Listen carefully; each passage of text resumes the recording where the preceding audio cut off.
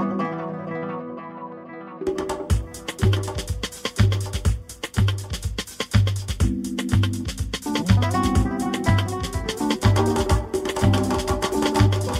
there, and a warm welcome to the When in Spain podcast show.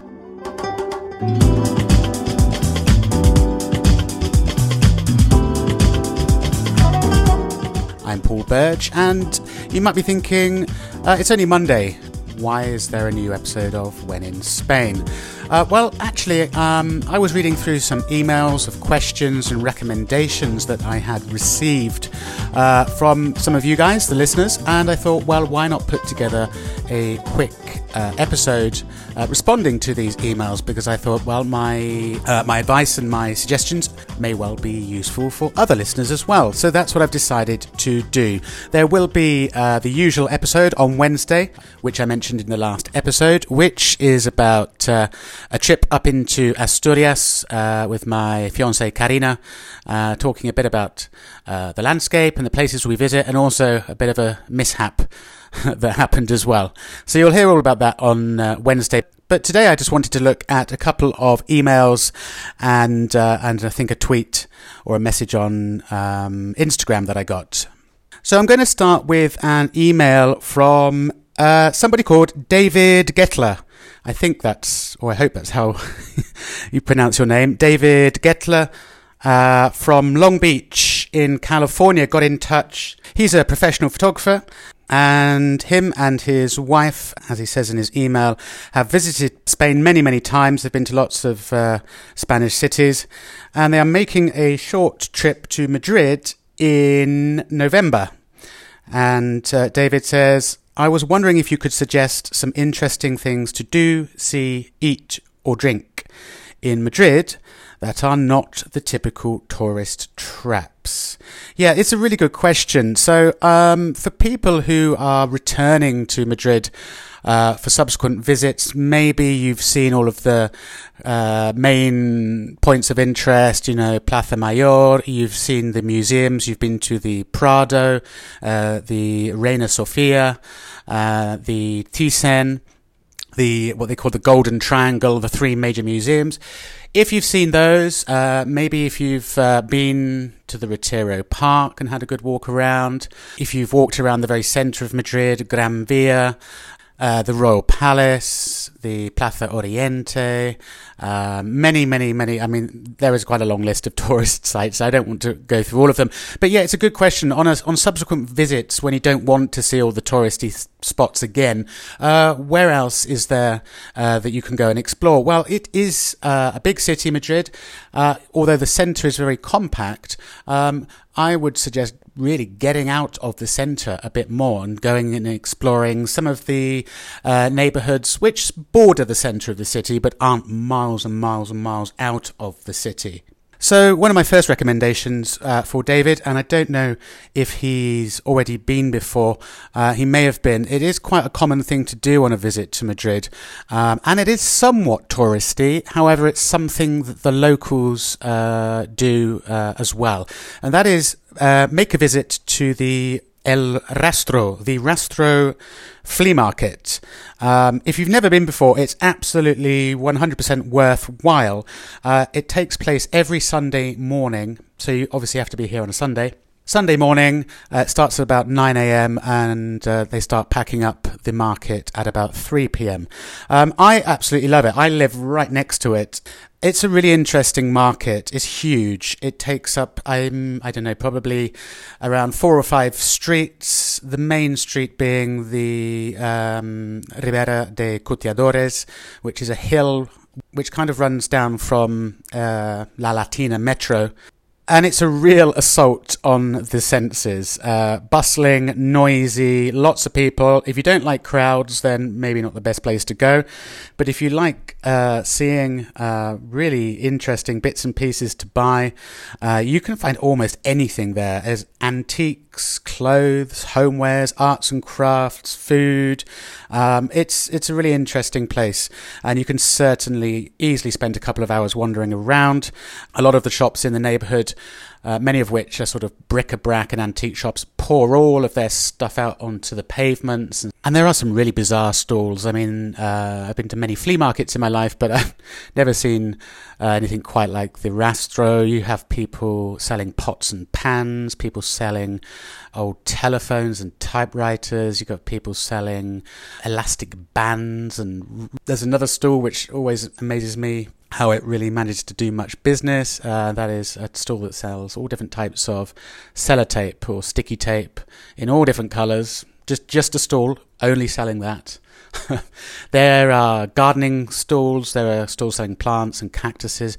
But anyway, it's really worth a visit. And the nice thing about it is if you get a bit tired walking around after a couple of hours, everyone fills up the tapas bars in the surrounding streets towards the end of the market. So when it starts winding down about 2 or 3 o'clock, you'll find that people go for their tapas and cañas and wine.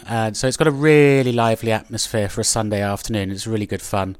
The nearest metros are La Latina at the top of the market, the top of the hill, and Embajadores, which is at the bottom of the hill. Those are the 2 metro lines if you're catching the metro. My second recommendation for David, this is further south in the city, and it's called El Matadero. El Matadero. Matadero means slaughterhouse. But don't worry, David, I'm not sending you to go and witness the slaughter of pigs and cows. It's a former 19th century slaughterhouse, a huge red brick complex of buildings, which has now been turned over to a contemporary art centre, and it hosts exhibitions, performances, live music, cinema, most of which are free to go to. In fact, I think nearly everything that I've seen there has been free to attend. So yeah, that's really worth a look. If you want to, I would suggest obviously checking out their website, see what events they've got going on. But it's an interesting complex of buildings to walk around. It's a very large site of all different buildings. So just to have a wander around, there's a little bar, there's some bars there, there's a restaurant there. You can have a look in, even if there aren't any events going on, you can have a look in some of the buildings. And above some of the doors to the buildings, they still have the names of the animals where they were kept. So above one doorway, it might say vacas, cows, and another above another doorway it might say, I don't know, cerdos, pigs, or something like this. So it's curious history. If you're just up for having a wander around and you want to do some wandering, which I think really Madrid is fantastic for, is just wandering, people watching, stopping, having a coffee, continuing, stopping, having a beer, people watching. I would certainly recommend, if you haven't been, have a walk around the neighbourhood called Lavapiés. Lavapiés. Interestingly, in Time Out magazine, I think about a month ago, rated Lavapiés, which is technically part of the Embajadores neighbourhood. Time Out magazine rated Lavapiés the coolest or the most interesting neighbourhood in the world, above, I don't know, Williamsburg in the US and numerous other kind of hip, cool, hipstery places, which some people kind of got annoyed about. But either way, it just goes to show that, yeah, it's sort of now on the map a lot more than it used to be. And Lavapiés, really, the neighbourhood is, when the first immigrants came to live in Madrid, this was where they came to. This was the neighbourhood which has a long history of multiculturalism. You've got residents from Africa, North Africa, India, Pakistan, the Middle East. A real mixture of ethnicities in Lavapiés, and that is reflected really in the shops that you see, the restaurants. So you can find some really quirky places to go and eat. Really great neighbourhood for bar and cafe hopping, and it's still got a real kind of local, real, living neighbourhood feel to it as well. One little hidden gem, if you like jazz, there is a fantastic secret jazz bar called Café El Despertar. Café El Despertar for late night jazz. There's something really, really bizarre that I stumbled across a few months ago, and it is a small church dedicated to ducks. Yes, it's run by a former circus performer called Leo Bassi, and every Sunday morning he gives an alternative, an atheist mass. And inside the tiny little church, he's surrounded by hundreds and hundreds of little yellow rubber ducks. It's on a tiny little street called Travessia Primavera, and it's free to go to. It's very small, so it does get full up pretty quickly. But if you want something really strange, really wacky, really surreal, go and check out Leo Bassi and his duck church. And again, that is in Lavapiés. Also, while you're in the Lavapiés neighborhood, I would also recommend a quick visit to the Mercado San Fernando. Mercado San Fernando is on Calle Embajadores Street, and it's a large indoor market, great for tapas. It's got bookstalls, it's got arts and crafts, and, for that matter, if this is something you haven't done before and you're on a subsequent visit to Madrid, go and check out all the indoor local neighbourhood markets. They're really interesting, and you're going to get some really good quality produce there. And they're just really interesting places to wander around. For me, they sort of hark back to a completely different time. Another one, if you're in the area in La Latina, is El Mercado de la Cebada, which I think I talk about in one of the early episodes of the podcast. That's in La Latina. Great everyday market for groceries. They've got a really nice Vinoteca, which is like a wine stall, and you can do a wine tasting there. You can take your glass of wine, buy your glass of wine, and then go wandering around the market buying produce as you sip your wine. How civilized.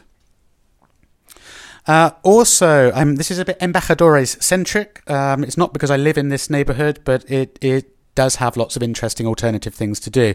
So yeah, also in Embajadores is a place called La Tabacalera, which is a 200-year-old former cigar factory. And again, this has now been turned into an art and exhibition space. It's free to go into. The last time I went was quite a while ago. And I went with a friend of mine. We saw some wrestling matches in there. The main hall, they turned over into a wrestling ring. But they have exhibitions and all sorts of things going on there as well. Sitting outside, November, the weather should still be pretty nice most of the time, noticeably cooler. You might be unlucky and you could get the odd couple of days of rainy days in November. But on the whole, it should still be sunny. In the afternoon, if you're sat outside in the sunshine, shouldn't really need to wrap up very warm at all. So taking that into account, if you're looking for a nice, pretty square to sit down and sip a coffee, but one that's a bit more off the beaten track, so let's not even think about Plaza Mayor. Try a square called Plaza Olavide. Plaza Olavide. It's Olavide, and it's just to the north of La Malasaña neighbourhood, and it's one of my favourite squares in Madrid. It's got a beautiful park in the middle and a fountain. The square is completely surrounded by little cafes and bars, of course, with all the tables and chairs outside for their terrazas. So it's a really nice place to go and sit and watch the world go by. The nearest metros for Plaza Olavide is Iglesia, Metro Iglesia, or Metro Quevedo. If you want something similar, and again, I suppose this is probably a little bit more touristy, and you may have been there, but if you want something similar, sit down on a nice square and people watch, then you could also check out Plaza Dos de Mayo. Plaza Dos de Mayo, 2nd of May, which is right in the heart of Malasaña, and is a fantastic place for, people watching. They have little stalls selling various arts and crafts, quite often set up around the square. There'll be kids playing football in the middle of the square. There'll be people sitting around, probably drinking cans of beer on the square as well, groups of youngsters. There'll be people playing music. So it's definitely louder and more lively, but it's really interesting and definitely worth it. In the heart of Malasaña, it's an absolute classic place. On a weekday afternoon, it probably won't be too boisterous, but if you go on a Friday or Saturday night, it will be absolutely packed with people and pretty noisy. Let's talk about tapas. Now, it's pretty difficult to list names of restaurants, but what I'm going to do is let's think about tapas. If you're looking for a more modern take on tapas, and I really mean the sort of atmosphere and the place rather than the tapas themselves. You could try a place called Platea Madrid, Platea, Platea, and this was a huge cinema which was converted a few years ago into a ginormous food court, and it quite often has live music. Inside the Platea Madrid, has several levels and a big mezzanine, and it's all open plan, and they're all little tapas bars and tapas restaurants, and it's quite an interesting place. They are a little bit more expensive than the usual, I would say, and if you've got a bit of a cold or rainy day, it would be a good place to go and spend an hour, sample some different tapas, and have a look round in there. Platea Madrid, it's on Calle Goya, on Goya Street, and the nearest metro is Serrano, Metro Serrano. And while we're talking about converted cinemas, I discovered this one fairly recently, and it's just around the corner from me, and I didn't even know it was there. I'd walked past it and hadn't noticed it. But yeah, another converted former cinema. This one actually used to be an X-rated pornographic cinema, I think, up until the 1980s, and then was shut down, and then I think stood empty for quite a long time. But it's now also been converted into a sort of bar cafe. They still show films, not X-rated ones. And it's got a lovely, you walk in a great big open lobby area with seats and cushions and sofas. And you can eat tapas, and they have films showing on a big screen in there. That is on Calle Duque de Alba. And that is really in La Latina. So the nearest metro is La Latina or Tirso de Molina. It's just off the main square of Tirso de Molina. However, if you just want to do a more traditional tapas crawl, well, the obvious choice, I would say, is Cava Baja. Cava Baja is in La Latina. It's a long, narrow street, absolutely flanked on both sides. Nearly every single doorway is a tapas bar or a tapas restaurant. It is a bit touristy, to be fair, yeah. But again, it's also a place where lots of locals go and have tapas too. So if you want to do a tapas crawl and go and hop from one bar to the next, trying a different tapas in each place, Cava Baja is a good street. It's Cavabaja, Cava Baja, literally means the lower cave.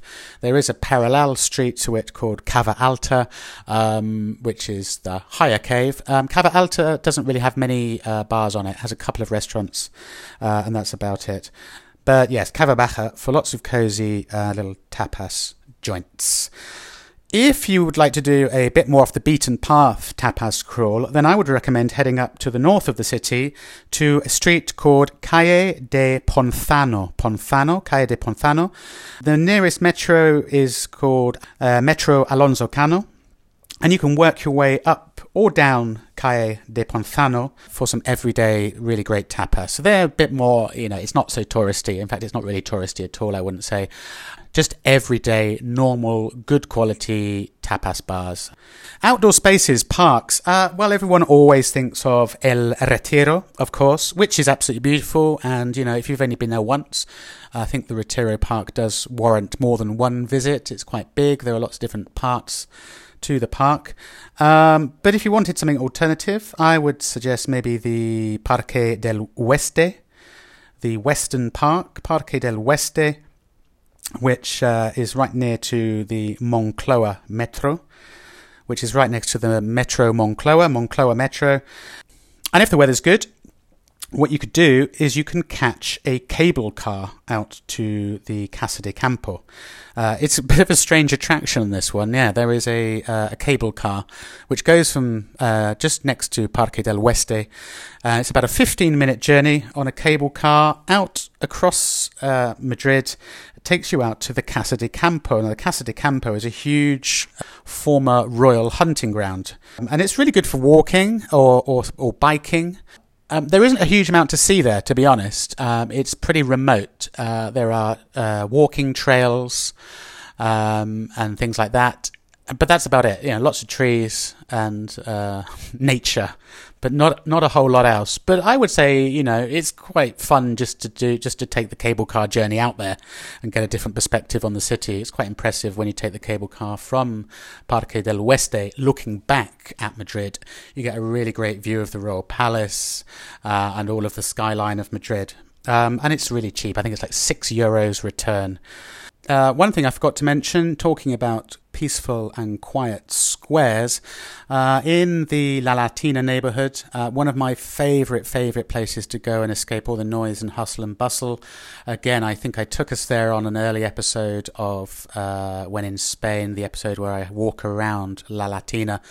It's a tiny little square called, it's more of an enclosed garden than a square, I suppose, and it's called El Jardín del Palacio del Príncipe de Anglona.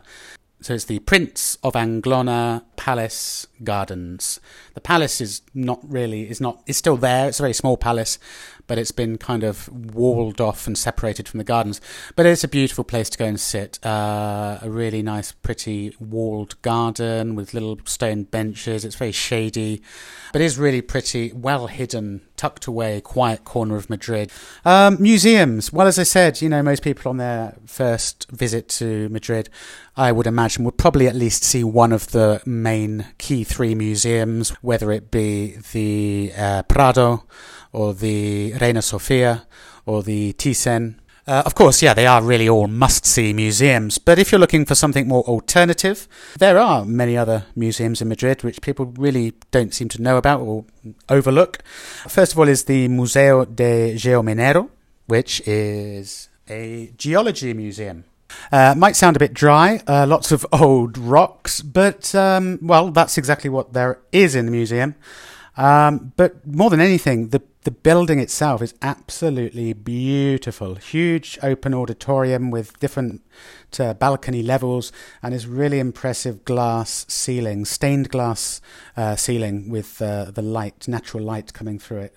Really beautiful. It's on Calle Rios Rosas, and it's free to visit. Another alternative, Museo Ferrocarril, is a train museum, and it's actually located in an old 19th century train station, and it has a complete collection of historical locomotives, railway carriages you can look inside, and all sorts of activities and workshops related to the railroad. That is on a street called Paseo de las Delicias in the south of the city. And the nearest metro is Arganzuela. Arganzuela, nearest metro. That's the railway museum. Another alternative, Museo Sorolla, is fine art.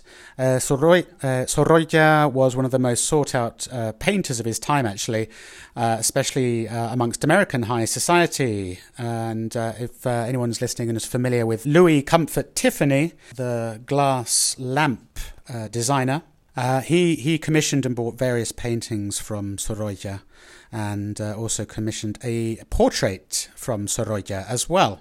So if you'd like to see the artwork of Sorolla, Museo Sorolla is on Paseo del General Martínez Campos, up in the north of the city in the neighborhood called Chamberí, and the nearest metro is Metro Chamberí.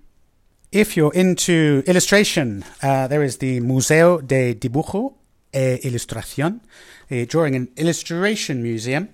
This is a very modern museum, actually. The building was opened in 2014, I believe, and it's actually built on the old site of the very first Mau brewery, which is Madrid's local brand of beer, Mau. I knew I could squeeze in something to do with beer somewhere, but it's built on the site of the old Mau brewery. Incidentally, don't forget to look back if you haven't already and you're interested in beer in Spain and brands. Check back for an episode all about beer and how to order beer in Spain. So yes, it's a really interesting architecturally, very modern. It's like a sort of 4-story cube with a couple of subterranean floors as well. My last alternative museum option will be the Museo de Traje. The Museo de Traje, traje means costumes. So it's a costume museum, opened about 15 years ago, and it's got an interesting collection of original costumes dating back to the 16th and 17th centuries. So if you're into old clothes, very old, it's quite a fun museum actually, very impressive. The just really the level of detail and craftsmanship that used to go into making clothes.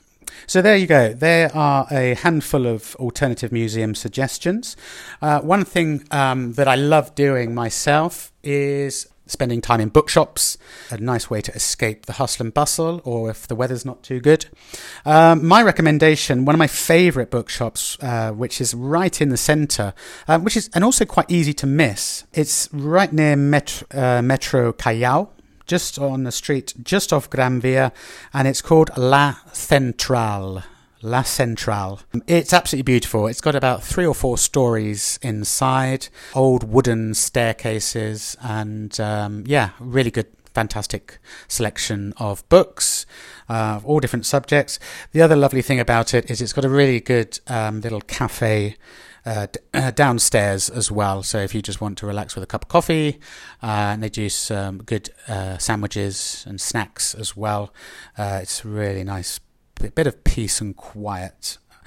So I hope that's useful for you, David, ahead of your trip in November. And obviously, if anyone else is making a trip to Madrid and want some alternative suggestions, there you have it. Another message I got a couple of days ago, actually, from Jennifer Hartman, asking some advice about moving to Barcelona and living there. So if there's any listeners who are living or have made the move to Barcelona and have any advice about where to live, these kinds of things, job hunting, some insights into what it's actually like to live in the city, feel free to get in touch with Jennifer. She's on the Facebook When in Spain Facebook group. My personal piece of advice would be to learn a bit of Catalan. Why do I say that? Well, yeah, it's true. Most people, everybody in Barcelona speaks Spanish or Castellano. But I'm basing this on a personal experience of a friend of mine. In fact, the friend of mine who I went to visit up on the Ave in the last episode.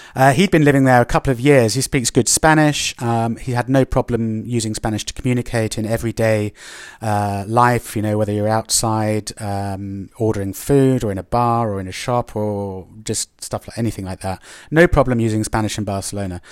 But after a couple of years, and once you get a bit more integrated into the culture there, and you start making friends who are from Catalonia or from Barcelona, which is his case, and also in his case, he has a Catalan girlfriend as well, he's realized that, yes, you actually do need really to at least be able to understand some basic Catalan.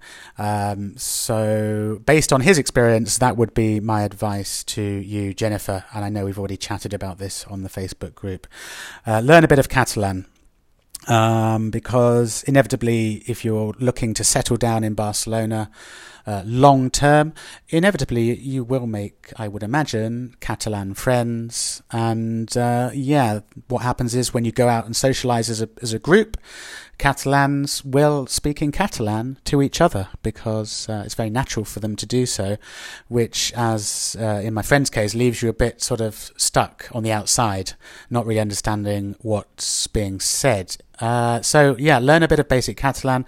As I understand, the Catalan government, the regional government in Catalonia, do offer free Catalan lessons to anybody who wants to learn it. I also got another question from, I can't remember your name, I'm really sorry. I think it was a tweet or a message on Instagram asking me if in the future I was going to do an episode about healthcare in Spain. So anyone who's thinking of coming here to move here to live or to retire, what are the healthcare options? Well, in terms of insurance and that kind of thing. Thank you for your message. Yes, this is a really good one actually, and really important important. I will, in the future, in a not too distant future, I hope, produce a how-to guide episode about healthcare in Spain. And I will look more generally also about the healthcare system in Spain and how it works, what you need to do when you first arrive to get yourself registered, depending on where you come from. And of course, look at private healthcare options as well, private healthcare insurance, of which there are tons and tons in Spain. So yes, I will produce an episode about that in the future. Thank you. So there you go. There's a little bonus episode for you, answering a few questions from listeners. I could make this a regular thing if people keep sending me questions and asking for advice and things like this.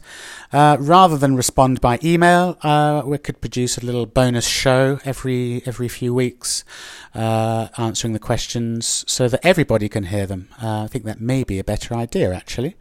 One other thing, I would like to maybe get your feedback on this as listeners. I was talking to my Spanish teacher about my podcast last week. She is a listener. I still have Spanish lessons. Still need to have Spanish lessons. But she said to me, why don't I produce an episode or two in Spanish? And I could do. I have the level to be able to do that, just about, with a bit of preparation, I suppose. I don't know. I would be happy to do that. How useful would it be for you guys, the listeners? I was thinking maybe I could do half an episode in Spanish and then post the vocabulary and phrases to accompany it, and then do the other half in English. Or I could produce a podcast that I've done already, but just reproduce it in Spanish. I don't know. I'm open to suggestions and your thoughts on this. But yeah, it's something that we could do. Could be fun. Could be a useful learning tool for anyone out there who's learning and improving their Spanish. So let me know. In the usual way, Outlook, you can get me on When in Spain 1 at outlook.com.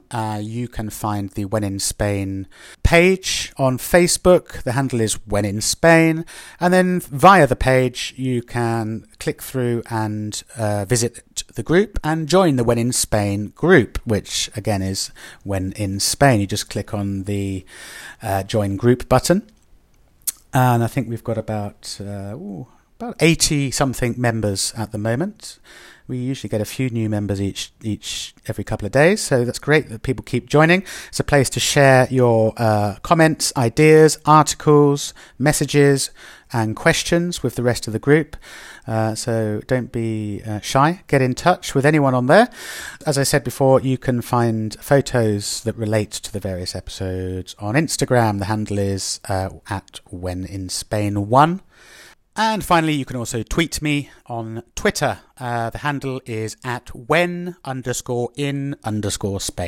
So at when space in space Spain. When in Spain. Find me on Twitter. If you want to tweet or message me directly on Twitter, feel free to do so. I will leave it there for Monday, beginning of the week. Have a good start to the week, everyone. And by the time you hear from me again, at least we will be halfway through the week. Okay, until then, take care. Hasta luego.